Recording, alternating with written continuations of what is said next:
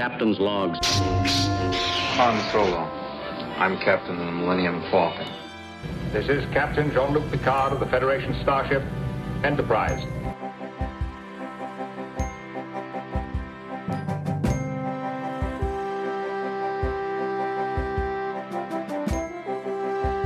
Priority 1 message from Starfleet coming in on secured channel.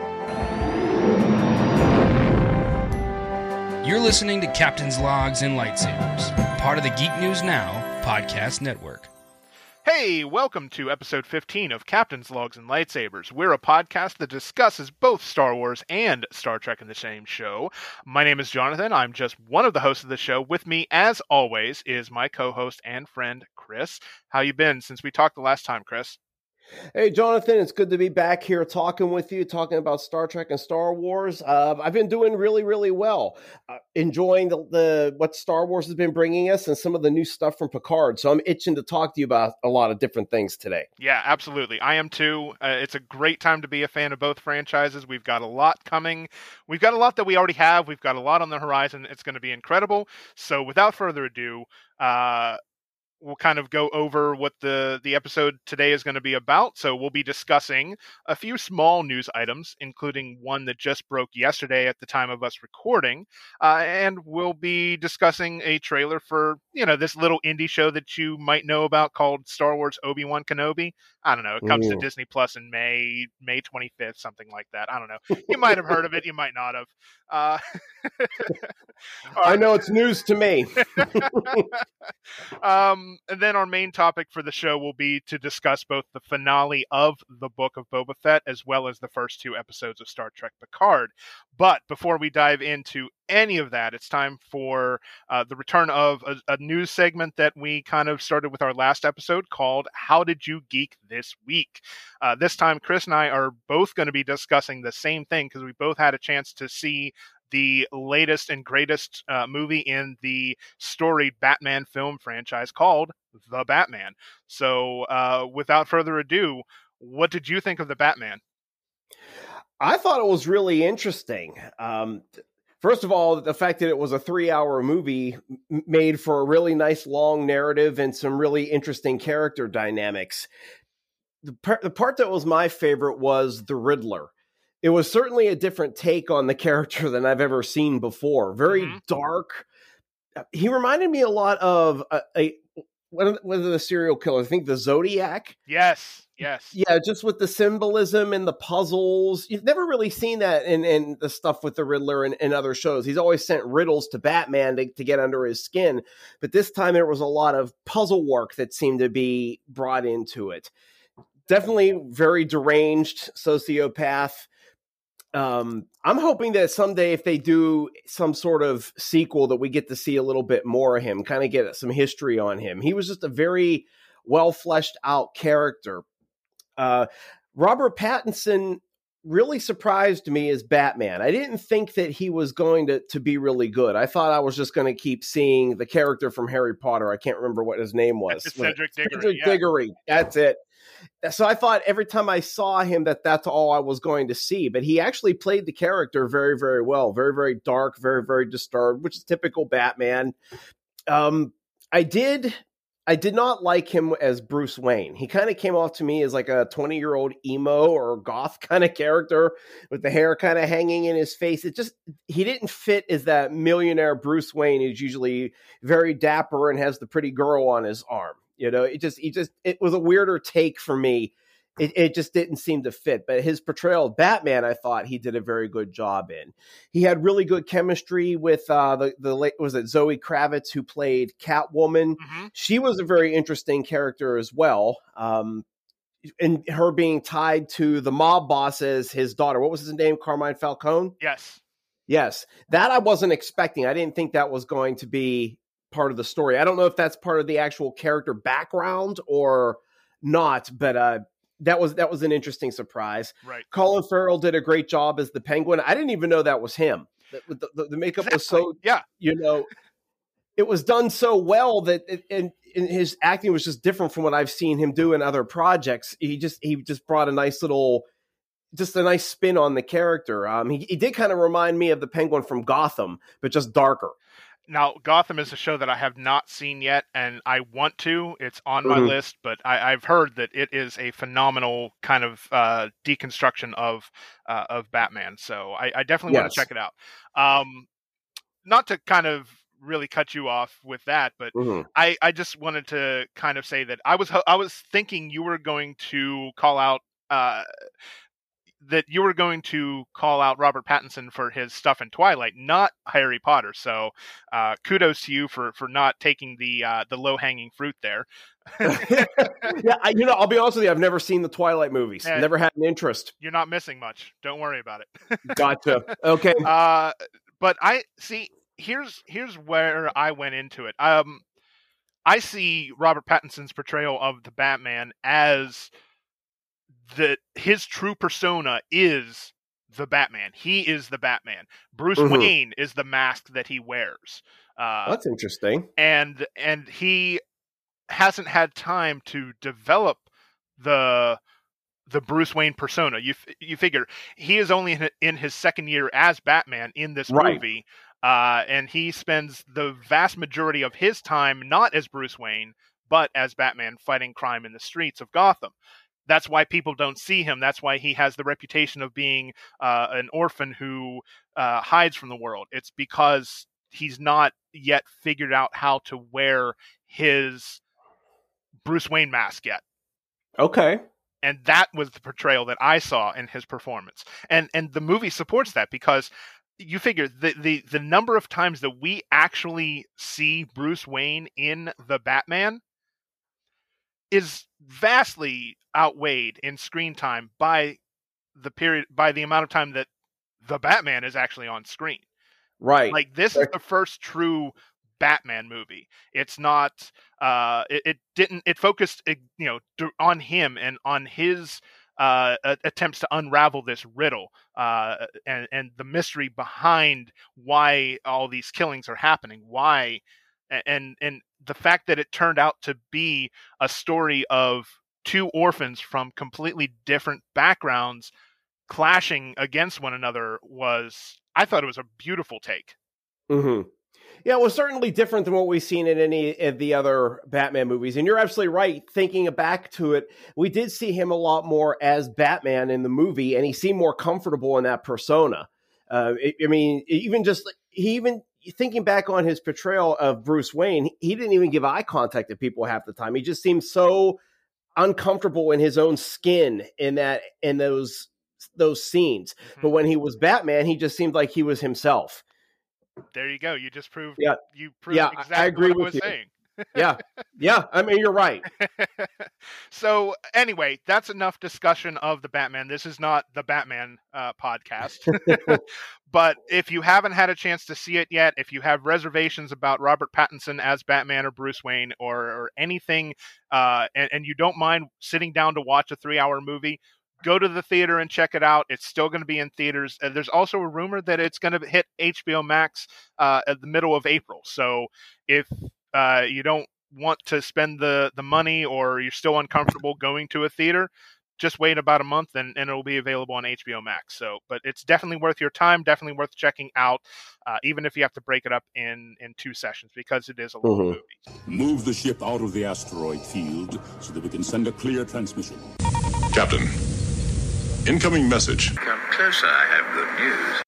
So we're going to deal with the elephant in the room, the news that just broke on Tuesday, March 15th, that in Strange New Worlds, we're going to get the presence of one James T. Kirk, and he's going to be played by Paul Wesley, who some people might be familiar with his role as one of the Salvatore vampires in the Vampire Diaries and the originals on the CW.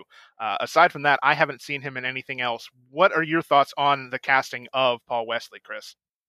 I think he looks good for the part. It's going to be very cool to see yet a third take on Captain Kirk after William Shatner and Chris Pine. I certainly have no concerns about him coming onto the show at all, as long as they do it within what's been established. CBS has been very, very adamant that Discovery, Strange New World, all of these new Star Trek shows all take place in the prime timeline. So if that's the case and they're doing the prime timeline, it's important that they stick to what's come. That's what helps build a rich world. And that's the only thing I'm concerned about, is that they're just going to bring the character in and it's not going to fit with where he's supposed to be in the timeline. And then once again, we're going to have this big mess of, well, one show said this, but now this is saying this. For example, in the Menagerie in the original series, Captain Kirk was asked by Commodore Mendez, have you ever met Captain Pike? And Captain Kirk says, I met him when he was promoted to fleet captain. And that was it. So if he meets him at this point, now that completely contradicts what's gone on. Now, some people are actually saying that maybe there's an in-canon explanation for this, that maybe this is a time travel story, something to that effect. You know, yeah, maybe it is. I mean, we'll see. I would be okay maybe just kind of letting it go. It was one line of dialogue in the Menagerie. I would prefer that they stick with that, but if they make it work and maybe Kirk was just kind of generalizing when he met him in the Menagerie, maybe it won't be so bad.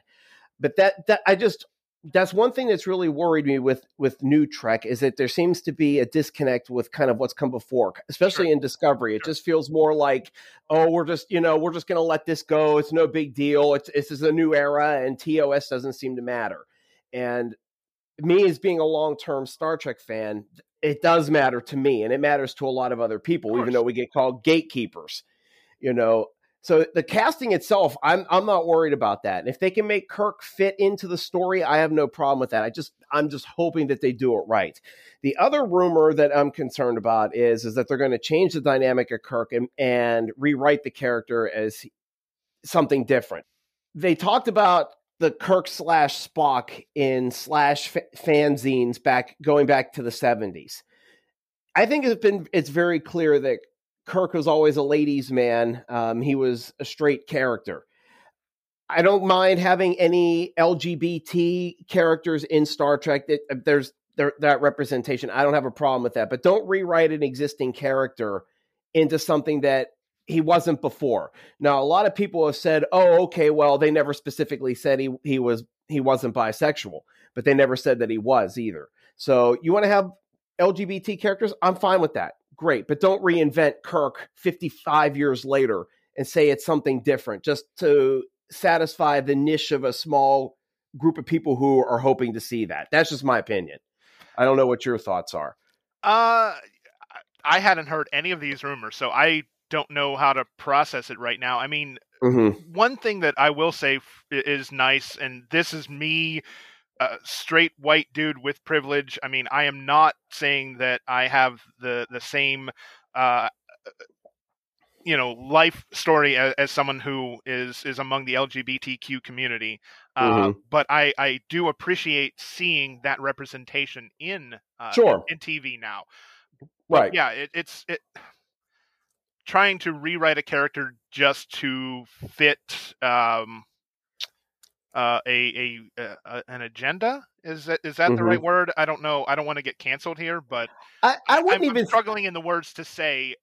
Don't change something just for the sake of changing it to feel like you're trying to check off boxes. Right. No, and I agree with you. I agree with you completely. I have no problem with representation. I mean, LGBT people exist in our world, and they're going to exist going into the future. Yeah, I have no problem with that at all. I just don't want them changing existing characters just to fit. It's not even an agenda per se. It's more of like, from what I've read about it on Facebook and Twitter, it's more like just a niche group of people that have always had fantasies of seeing Kirk and Spock together, and I'm worried that they're just going to do that just to satisfy that little niche at the sake of changing this character who's been an icon for over half a century.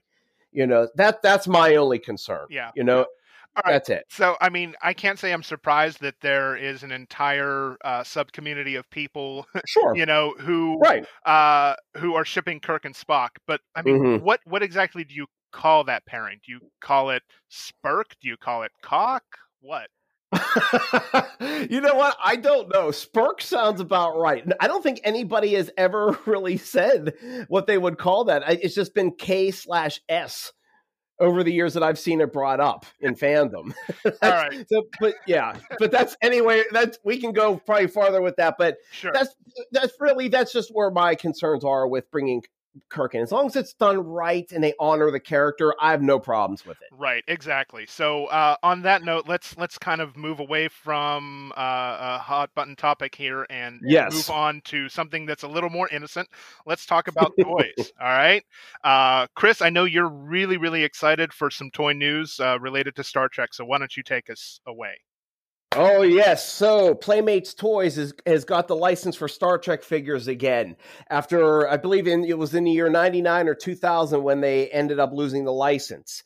So it was announced back in January the different figures that are going to be coming out. So there are going to be 8 action figures that are going to be coming out. They're going to have 2 Star Trek Discovery figures, one of Saru and one of Michael Burnham. They are going to be in their first and second season uniforms. Let's see. We also have Star Trek The Next Generation figures coming back out. They are going to be Captain Picard, Commander Riker, and Lieutenant Commander Data in their Next Generation uniforms. And then we are also going to have Star Trek II The Wrath of Khan figures coming out for perfect timing, the 40th anniversary of Star Trek II The Wrath of Khan. So you're going to have Admiral Kirk, Captain Spock, and Khan himself.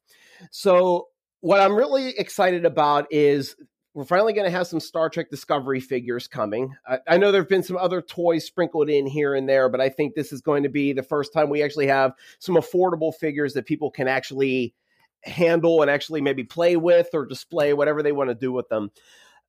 In terms of the original series and Next Generation figures that are coming out, yes, we have original versions of them from back in the 90s, but these are new sculpts and some new looks. They're articulated 1/14th, I believe, or 14 points of articulation, I think they said it was. Which is impressive. Yes, so it's going to be very nice. And they also have their little stands again for the figures again, which is really nice. That's one thing I loved about the Playmates figures is that they had those solid stands that they were able to actually stand on. Personally, when I used to play with them as a kid, I would pretend that they would go on away team missions and those were their hoverboards that they would get around on.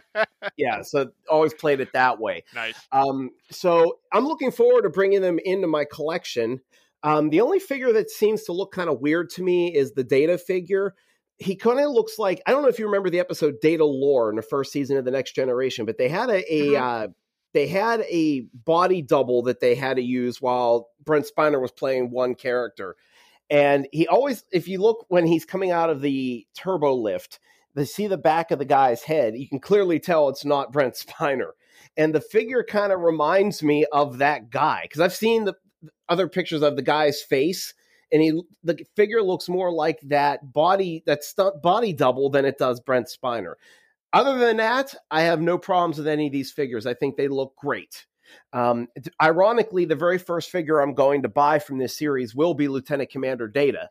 And the reason for that is when my mom bought the first set of figures when she was working at Hills all those many years ago, that was my first figure. So I figured with this new selection, I got to continue that tradition. For sure. So Data will be my first. They're also making a light up USS Enterprise, just like they did back in the 90s, but it's a new mold of it. And it'll actually have sayings from the show this time, not just the sounds of the ship.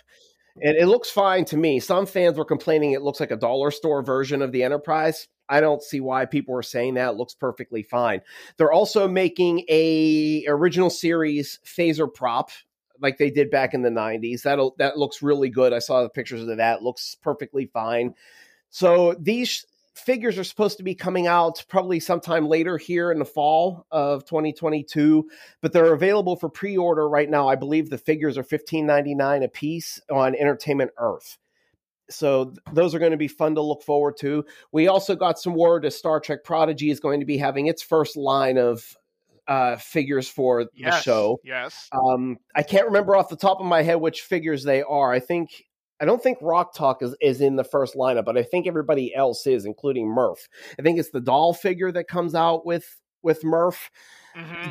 Those won't be out until I believe was it early 2023, and then as that year progresses, then they're going to have more role play accessories and the ship itself, the Protostar, coming out. So I'm excited. I can't wait to start seeing these Star Trek back in the toy stores rather than just being in like comic book stores being high priced. Yeah. What are your thoughts? I mean, I for one, I don't need any more toys in my life. As much as I gotta say, I would love to start collecting the new Playmates line and the new figures that we're getting for Star Trek Prodigy. I probably won't be picking them up. Just because of a lack of space, and But hey, I'm just happy that Playmates is has the toy license again for Star Trek. They are among the most sought after Star Trek collectibles because of how big they were in the 90s. I mean, I would almost venture to say that they were almost as big as the Star Trek Mego figures, which were big in the 70s. Absolutely. But, of course, updated and much more articulate and such. I like how Playmates is preserving the style and the packaging that they initially had in the 90s with the new stuff. The display stand is really cool. They could have easily just gone with modern figure packaging styles and omitted that, but they're updating the line with the new toy technology and more articulation while keeping the things that people loved about them in the 90s, which is fantastic. And if you want a complete breakdown of the history of Star Trek toys, go back to our episode number 3 that we did, and we'll go over much more in depth the history of both toy lines and their respective effect on pop culture. And Chris, I believe you might have a deep breakdown on your own little project. Is that correct?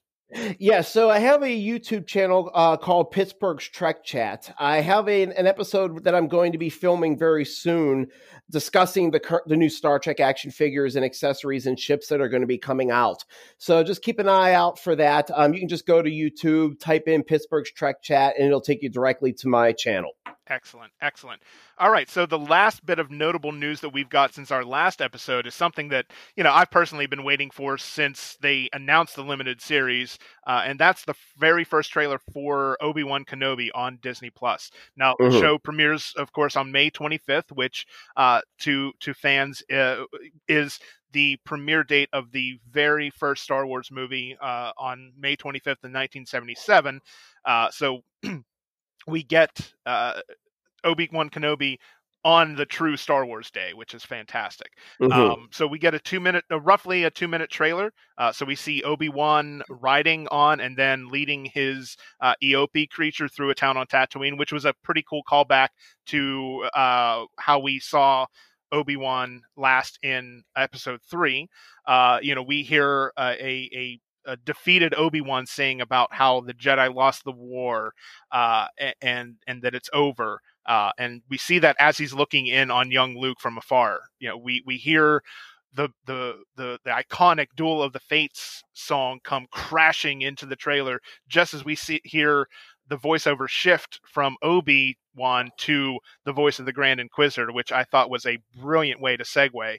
And the Grand Inquisitor is talking about how the key to hunting Jedi is to just be patient and that they cannot resist the urge to help somebody in need, and that's how they're going to strategize to complete their mission to take out the Jedi and sympathizers against the Empire.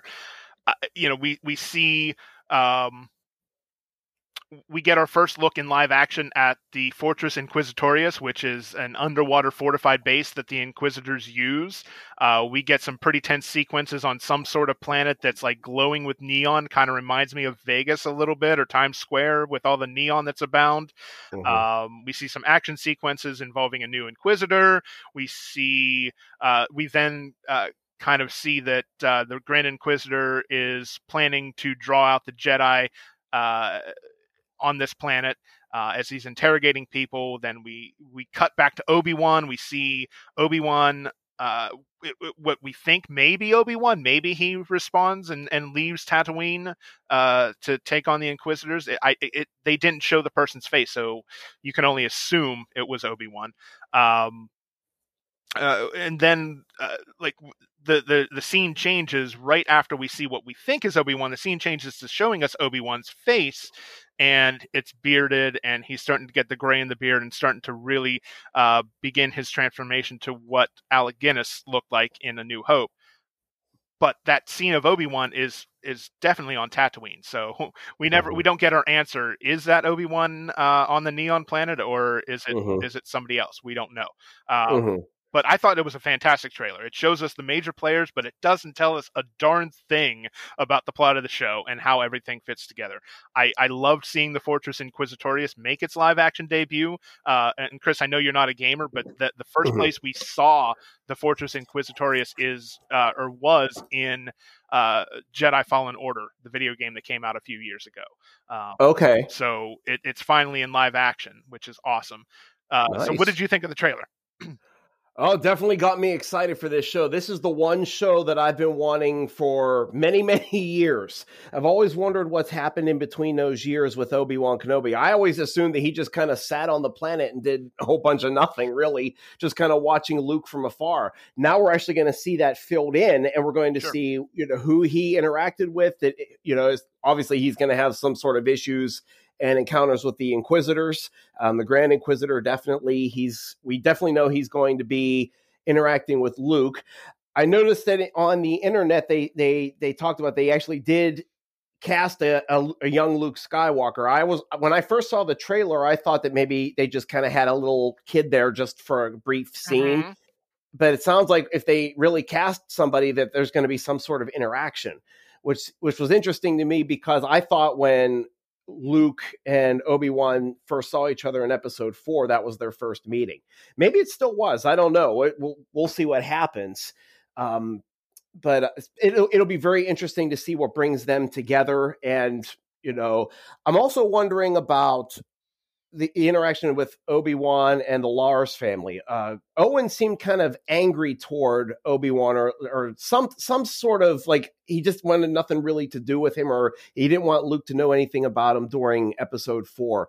I just want to see if there was some sort of tension that actually happened, or if he just wanted to shield Luke from Obi-Wan's history just to protect Luke. The Neon Planet that you're talking about, I actually thought that was Coruscant, to be honest. I thought that maybe they were in the lower levels. Right. It is not Coruscant. It is definitely a new planet, because the same day that we got the trailer, earlier in the day, we got an article from Entertainment Weekly detailing some of the stuff that we see in the show. And they confirmed it's a new planet, and Unfortunately, I cannot remember the name of the planet. I'm sure they'll discuss it in the show, and I'm not going to take time to look it up. But it's a new planet to Star Wars. Well, that's excellent. Okay, I'll definitely be interested in seeing what that's all about. Yeah, I thought it was the underworld of Coruscant. Okay, anyway, that's good. The Grand Inquisitor, it was great seeing him again. Looks a little different than he did in Star Wars Rebels. A little bit fuller in the face. I mean, you can't really fault them for that. I mean, it's hard casting a real life person, on a computer generated character. It kind of reminded me. It made me feel a little bit like what I did when Rosario Dawson was cast as Ahsoka. I had never put the two and two together, but as I watched her performance in The Mandalorian and Book of Boba Fett, it was fine. Yeah, I had no issue with fine. Yeah, absolutely. Yeah, exactly. It just wasn't what I was visualizing when the character, we remember her from animation. Right. It just seemed, so it was fine. I don't think it's going to be an issue at all. I just think it's just going to take people a little bit of time to get used to that. Exactly. The only thing I am not happy about with this is that the show's only 6 episodes. Give me more. I agree. I want to see more, but the thing is, if they're able to tell a compelling story from beginning to end in 6 episodes, hey, I'm all for it. Book of Boba Fett, we got 7 episodes, and really only 5 of those 7 actually dealt directly with Boba Fett. So that's true. I mean, again, if you're going to be, if you know that the story you want to tell can be done in X number of time, why stretch it out? Why make it longer than it has to be? Just keep it to the point. I'm okay with that. Okay. Yeah, maybe you're right about that in that point. Maybe quality versus quantity. Yeah. I'm hoping that's the way that it works out at least. Yeah. I mean, if it's leaving us wanting more, then we know they did a really good job. Exactly. And I am so stoked that Ewan McGregor and Hayden Christensen are back for this. Right. And we barely even got any indication of Darth Vader or Anakin's presence. We got that very quick breath, playing over the title card for the show, and that was it. So nice little tease, but of course, leaves you wanting more. Exactly. Now, did I see Vader's castle on Mustafar in that as well? No, what you saw was the Fortress Inquisitorius. Is that what that was? Okay. Yes. Okay. Yes. Okay. Because most of that is underwater, which fits with how they introduced it in the game. It's an underwater fortress. Okay. I'm going to check that out again because I really thought that was Vader's castle. All right. Shows how much my knowledge of Star Wars is more limited than Star Trek. Hey, definitely. That's all right. That's why we make a great team, isn't it? You got it. All right. So on that note, we're getting into rambling territory. So let's move on. Let's move into our feature discussion here. Don't get technical with me.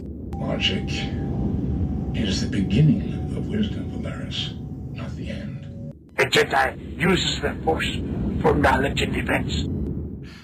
So I think it's safe to say we're both excited about Kenobi.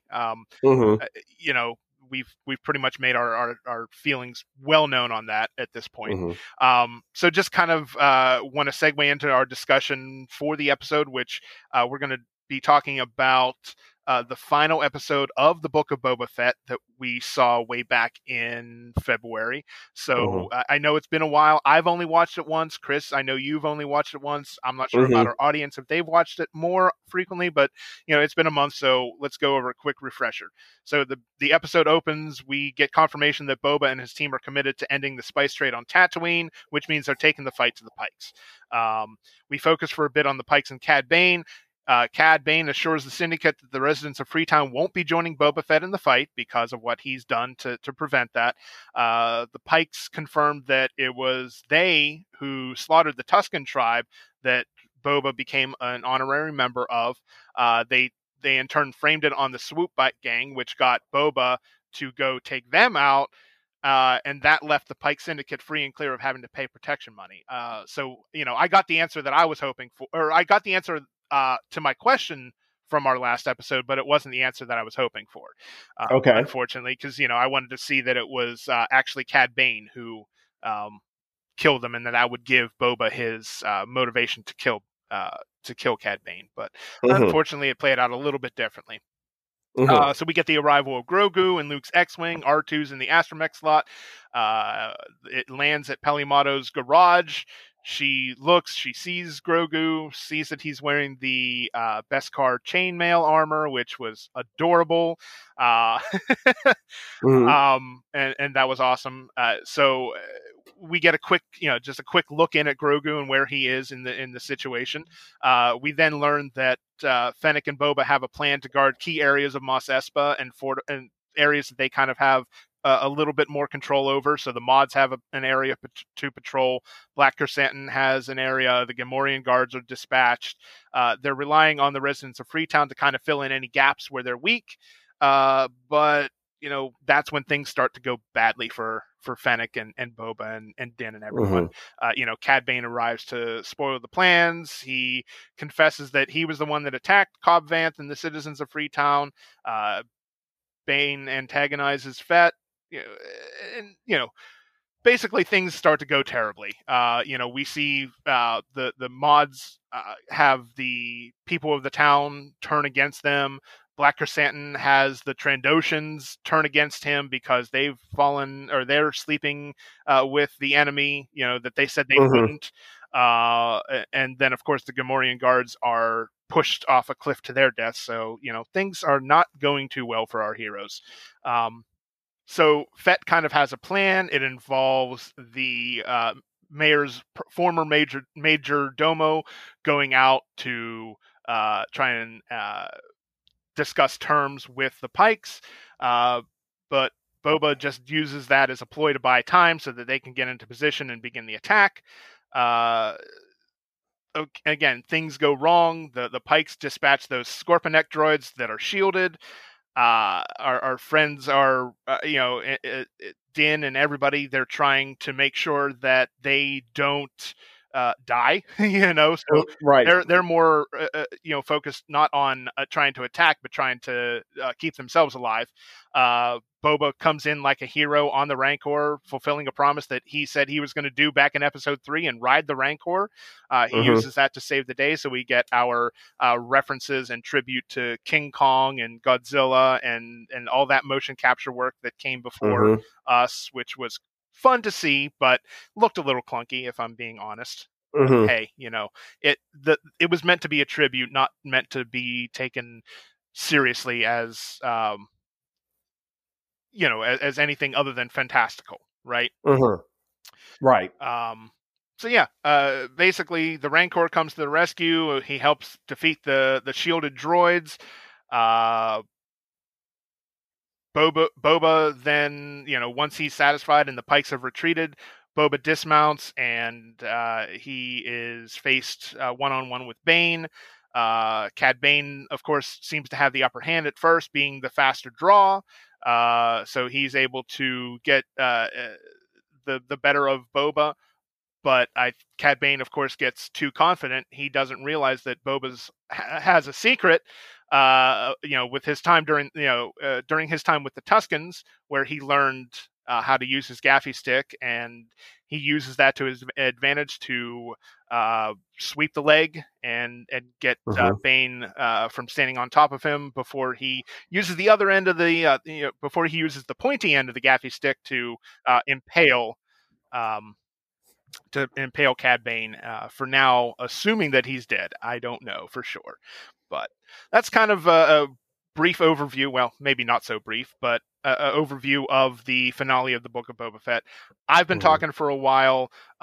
Chris, why don't you tell me what you thought after watching it? It wasn't too bad. I did like watching the strength of Fennec Shand taking out the Pike Syndicate leadership. It's nice having another additional strong female character in the Star Wars franchise. Even if she was out systematically murdering people, she stands very strong for what she believes in, and she doesn't take any guff from anybody. Sure. She did what she felt she needed to do to protect her and Boba and Mos Espa and to end the spice run. So I thought that was really good. It was very interesting seeing that Grogu actually sided with the Mandalorian. Instead of going and being a Jedi, he had that little metal vest on that the Mandalorian had made for him. My thought is how's that going to affect the Mandalorian going forward? Because at the end of the season 2, obviously he went to go and be a Jedi. Now we have this little blip inside of Book of Boba Fett, which changes that. So now it kind of shifts what's going to happen in season 3. Big question mark now. Yes and no. Yeah. You don't think? What do you think? So I'm thinking that at the end of that episode of The Mandalorian, we had Luke present Grogu with the choice, and of course we're left with the choice as a cliffhanger. But it's the same exact thing that Luke did in Empire Strikes Back. He left training to help out his friends because he knew his friends were in danger. He sensed that his friends were in danger. And the fact that Luke gave him the choice between continuing his training and going to help Din and friends, I think Luke already knew the choice was made because of what he himself did at the end of Empire Strikes Back. Okay. So. Do you think that Grogu then is going to go back to resume his Jedi training? I think so. I think he'll get some sort of continued training, but I do think that we are going to find that he wasn't on the planet where Luke had his Jedi Academy. I think we're going to find that his training is complete before that actually happens. Okay. So I don't know. We'll see. And anyway, I interrupted you in the middle of your thoughts. So did you have anything? What else did you want to add to the discussion? Not really much else. I was with you too. I mean, it was an interesting watch. I did like watching Boba riding the Rancor throughout the town. I thought that was kind of neat. And I agree with you. A lot of that did feel like the, what was it? Godzilla and King Kong, those kind of things. Yeah, I felt the same way. I also liked the part where Grogu actually laid down next to him and kind of slept. Kind of reminded me of when my cats were sleeping with me, even when I'm angry with them. I have to rewatch the episode another time to kind of get some more thoughts. Yeah. But it was okay. It was an okay finale. The ending, the post-credit scene of Cobb Vanth in the Bacta tank, that kind of surprised me for a little bit because really I didn't think he died at the end of the previous episode when Cad Bane shot him. It was clear that he got shot in the shoulder. It didn't look like he got shot in the heart or anything. So I was surprised that people seemed to think that he was dead. Yeah. What did surprise me though is that he looks like he's going to be getting enhanced with the cybernetics. And so I'm very curious to see what that's going to bring into Mandalorian and Boba Fett moving forward. Sure. Yeah, absolutely. I mean, I knew that he wasn't dead because of where he got shot. I think the audience knew, but I don't know if Cad Bane actually stayed around to ensure that he was dead because I think that just kind of reeks of Cad Bane's overconfidence in himself. The fact that he didn't stick around to finish the job and he thought that it was taken care of. Right. So, which of course led to Cad Bane's downfall. Right. Yeah. Boba was, or rather, Cad Bane was taking moments and opportunities to tell Boba how he'd gone soft in his old age. I think the same thing was happening to Cad Bane. He was just too stubborn to realize it. Right. But yeah. I'm also wondering too if Cad Bane is actually dead. They had the lights flashing in that scene at the very end after he was impaled. So who knows? I think that it's intentionally designed to let us think that there's hope, but who knows? Yeah. Yeah, you never know. No matter what franchise it is, they find a way to surprise you in the end with resurrecting characters that you thought were dead. So, hey, Sure. It'd be a surprise. All right. So, lukewarm on the finale. There were some cool moments. There were some fun moments. There were some fun predictions for what might happen in the future with these characters. But overall, it was okay. Yeah. Anyway, agreed. So let's move on to something that Chris and I are both extremely excited about, and is meeting and exceeding our expectations for how we thought it was going to go, and that is the 2-episode premiere, I guess, of Star Trek Picard season 2. So, Chris, I'm going to let you lead the discussion on this and tell us your thoughts. Sure. Well, the premiere definitely brought about a totally different feel from the entire season 1 of Picard. The first season of Picard was very, very dark, talking about the synth murdering on Mars, and then their ban, and Picard leaving Starfleet and being blackballed because he wanted to support the Romulan evacuation of Romulus to come to the Federation.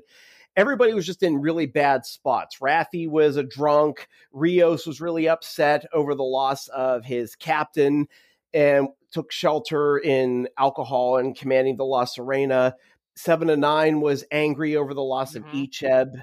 Just a whole bunch of darkness in season 1. So season 2 opens up and we got 2 stories going on. We get caught up with all of the main characters, except for Narek. He's gone.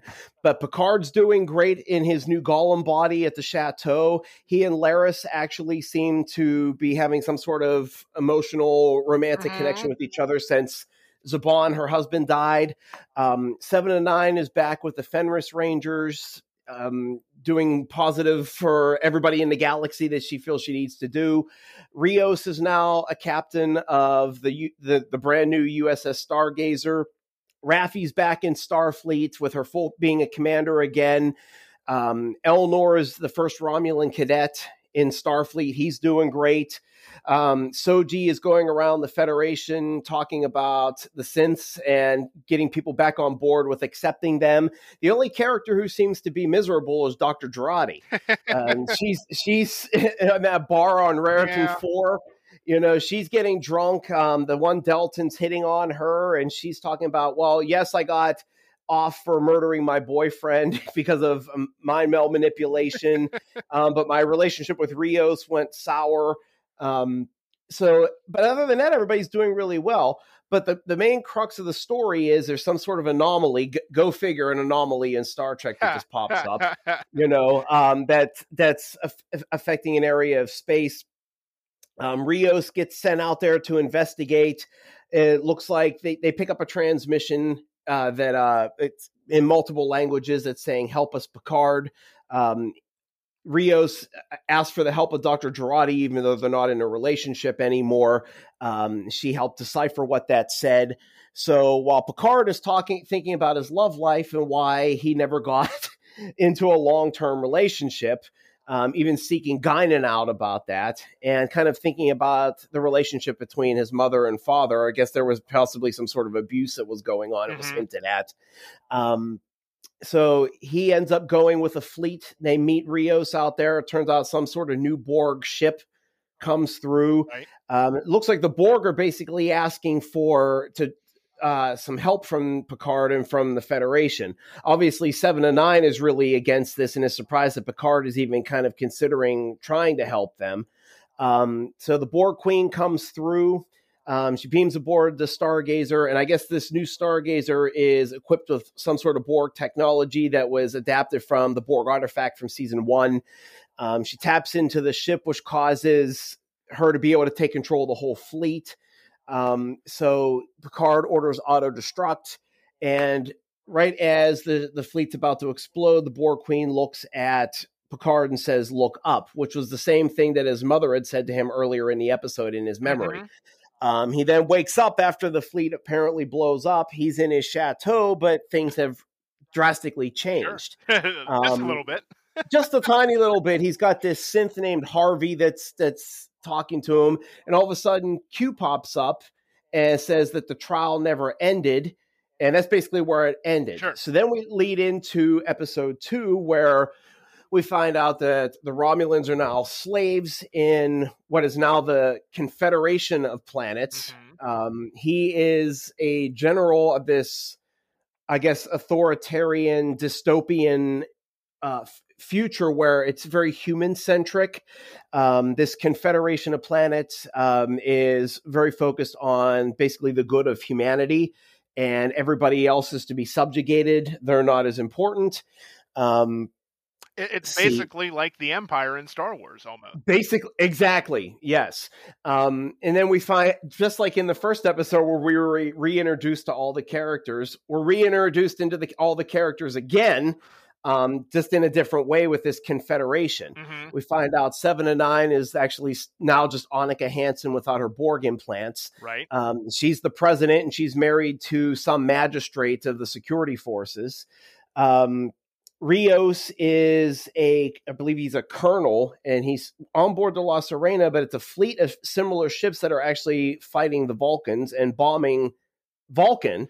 Right. We find out Elnor is with, I guess, some Romulan dissidents, and they bombed a building in Okinawa as retaliation for all the, I guess, the bad that the Confederation has done against multiple species, the Andorians, the Vulcans, the Romulans. Can't remember if there was anybody else. Raffi is part of the security force, and she actually protects Elnor at that point. And then Dr. Jurati is working in some sort of, I guess, cell block, and there's a Borg Queen that's actually been caught by the Confederation. Yeah, it's like she's almost like a prison warden, but all the prisoners are kept in like stasis fields or something. Exactly. And it sounds like the Confederation beat the Borg, and it looks like the Borg Queen is actually due to be executed publicly. Going back to the beginning of the episode, so Picard's trying to figure out what's going on. Obviously, Q seems really dark in this situation. He actually slaps Picard in the face at one point, and he actually says that this is not a trial for Picard. This is a penance. I don't know what that means yet. That was really weird to me. That was it. What does Picard have to atone for in the eyes of Q? Exactly, and there's been a gap in time that since they've seen each other, probably all the way back to All Good Things, because there was nothing they brought up that had gone on in between. So it's interesting. It'll be interesting to see what Q has up his sleeve in this one. But also, is something happening with Q? Picard kind of hints that Q is not acting like Q, and that he almost seems ill, like mentally ill and unstable.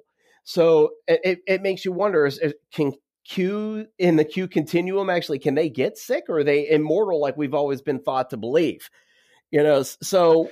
Well, yeah. I mean, you figure we've never been definitively told that Q are immortal. We're just led to believe that they are by Q. So, it's one-sided. So we know nothing about the human race, where Q knows everything about Picard and his and his history and his involvement with everything. Right. What I thought was interesting about episode 2 is that we found out that Q didn't take all these characters and put them in an alternate timeline. Picard himself figured out that it is their timeline, but there was a small change that was made that changed everything. It wasn't some big event. And it's actually kind of interesting because Q mentioned that yesterday's Enterprise is kind of like a nod to the episode from Next Generation.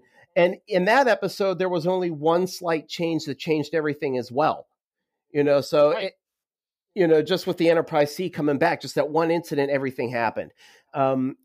So we found out from the Borg Queen, which was really cool, I thought, by the way. We learned something new about the Borg Queen. It's kind of like Guinan, where Guinan can kind of sift through alternate timelines. So can the Borg Queen. Right. So she noticed that there was that change, and she was able to pinpoint that there was one small change in Los Angeles in 2024, and that they have to go back and fix this, but they also have to seek the help of somebody called the Watcher. I'm wondering who that is and what role that person is going to be playing in the story. So I'm really, really excited about this season. What I liked about these first 2 episodes is that they're setting up what's going to be happening in the rest of the season. We're not really going to be living in the wonderful early 25th century that we saw in episode 1, and we're not going to be stuck in this autocratic, horrible, dark universe that we saw in episode 2. We'll probably see a little bit of it in episode 3, and then it's going to take place in the past, possibly near our present. Sure. Yeah, I think you're right. I think it's it's going to be episode 3 is just going to have a brief resolution of the cliffhanger from episode 2, where Annika Hansen's husband and other security forces of the Confederation beam on board the La Sirena and have them all kind of surrounded at phaser point. Right. Yeah, I agree with you. And what I'm really enjoying about season 2 of Picard is it finally feels like Star Trek. Episode 1 felt like there was finally some optimism from what had happened in season 1. Picard's now Chancellor of the Academy. Raffi's got her commission back. Elnor's the first Romulan cadet. Everybody Rios was back on board a Federation ship, and he was the captain. Everything just finally felt positive. We were back on board a starship, which was really nice. And boy, were the sets beautiful. And they looked perfect. They looked like a perfect, they still had the LCARS technology from the 24th century, but upgraded. Yeah. So it feels like it's supposed to fit where it's supposed to fit. And I haven't seen that in a long time. And that warmed me. Yeah, and I feel like that. The look of the La Sirena. It's very, very stripped down. It like the bridge doesn't feel like a Federation bridge. Right, exactly. Or not, but it is the La Sirena. Yeah. Right. But the Stargazer felt like finally we're a Federation ship. We're back on board a ship again. It was just, I loved it. Yeah. And then episode 2, even though it was super dark, by the way, the writers did a great job with that, because I felt like I was like, what's the word? I guess shook during it, how dark they wrote it, and how the actors, all of them, the regulars and the guests, played these roles. It felt real and very intense. And it felt very much like a lot of the alternate reality episodes we've gotten in previous Star Treks, and how the crew has to figure out what the change was and how are we going to repair the timeline. It was typical Star Trek again, just with a really, really dark bend this time around. Yeah. And that's the thing, we see anomalies and weird stuff happen and pop up all the time in Star Trek. It's not about the anomaly itself. It's about what the anomaly does that leads to exactly becoming invested in the plot and what's going on. Right. And then ultimately we're going to figure Picard's going to probably learn some sort of lesson from this, just like he did with the change in the timeline and All Good Things. Sure. The one thing that I'm just curious about right now is the season at the end, is it all going to just reset like it didn't happen? I'm really hoping not. Right. I'd like to see them continue on from here, specifically because of the whole Borg thing from episode 1. It was a nice tie-in to the finale of Voyager where they talked about the Borg, the collective being decimated. I really want to see what changed with the Borg from that decimation. I don't know. I mean, I don't know if that's even going to be played out, but I'd like to kind of pick up from that and see what goes on. Also, why was the Borg queen in cloak the way she was? It was very. Dr. Girardi said that she said that was very different, but I was wondering why. Star Trek always has little twists and turns, and part of me was wondering if this Borg queen is actually his mother, Picard's mother. I don't know where that came from, just the fact maybe that they had her in the episode briefly, and they never did explain how his mother had died. Sure. So they could take that little nugget and be like, oh, okay, she disappeared at some point in his life and something happened. I don't know. Right. Just that's a little theory. Yeah, that's an interesting possibility, an interesting twist. I'd like to see if that plays out. I can't wait to see how the rest of the season plays out. Yeah. I want to see more Q. I hope we get more Q. Yes. I hope he pops in at random points in time during the next several episodes while they're back in 2024. So yes, he actually will, because I don't know if you watched the preview for the season, but there is a point where Q is actually talking to Brent Spiner's Soong character, who actually slightly appeared in episode 2. He was talking. I can't remember what he was saying, but right before the ceremony where Picard was supposed to kill the Queen.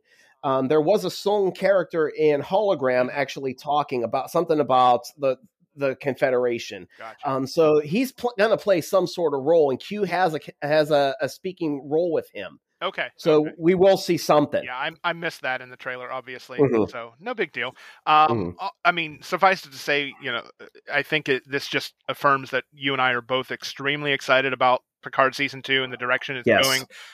We're invested completely. I can't wait. I know. 2 more days. Or actually, tomorrow. Tomorrow's the next episode. Can't wait. Yeah. Okay, on that note, I think it's time to wrap up our discussion for episode 15 of Captain's Logs and Lightsabers. I just want to take a few moments here to really, truly thank everyone who listens to the show. So there are many of you who've been listening since episode 1, and we, Chris and I, are deeply grateful that you've stuck with us this far on the journey. And for absolutely. And for anyone that's discovered our show because of our involvement in Star Wars Podcast Day for the past 2 years, we thank you for your continued support and continuing to listen as well. I really want to help us grow this podcast and find more people who are fans of both Star Wars and Star Trek and would find listening to our show every time fun. You, as our audience, can really help make that happen. We want you to engage with Chris and I on social media. We want to hear from you. Email us with your thoughts, questions, anything, and we'll answer them on the show.